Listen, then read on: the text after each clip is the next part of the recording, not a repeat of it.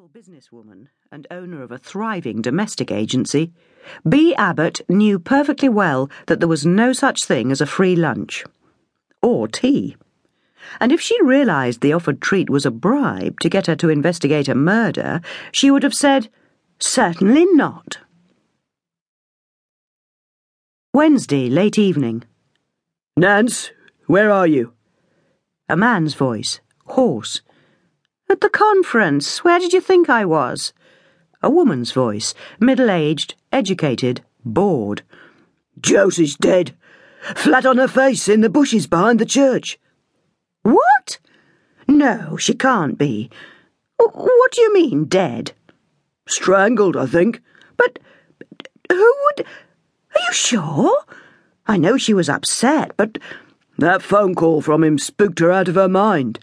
You shouldn't have let her out of your sight. Well, I couldn't lock her up, could I, if you'd been around? You knew I was going to be away this week. Surely between you and Jono you could have taken better care of her. How did you get hold of her mobile number, anyway? She gave it to him while she was baiting the trap. Yes, I know she should have thrown the mobile away after we'd got him on film, but she went on using it. This evening he said he knew where she lived, which he couldn't know, but she believed him.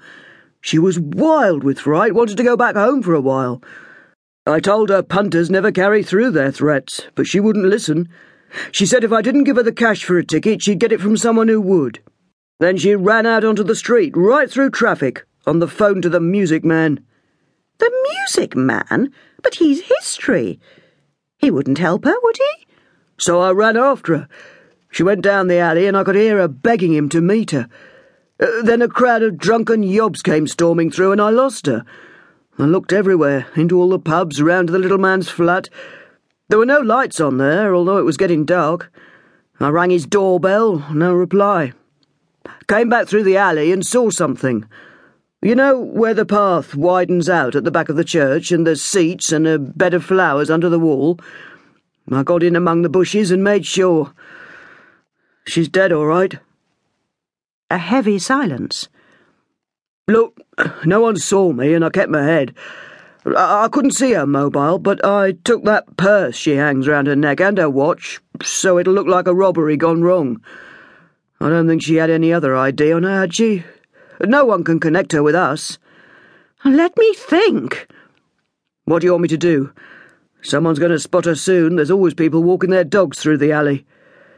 "Well, if the little music man killed her, why don't we point the police in his direction?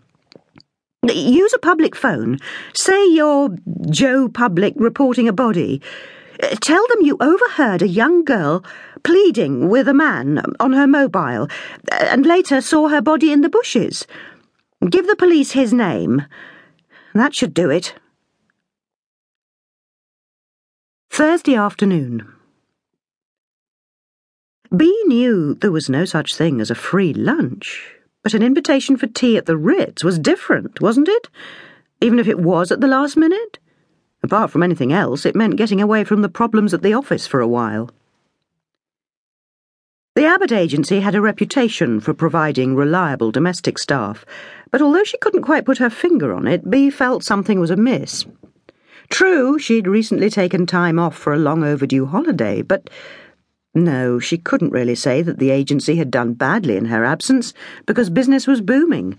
Turnover was increasing. Every month there was more money in the bank, and almost every month they were having to take on extra staff. What could possibly be wrong with that? Well, nothing. Except that since her return, Bea had had an uneasy feeling that she'd lost control of the business which had provided her with enjoyable work and an income since her husband died.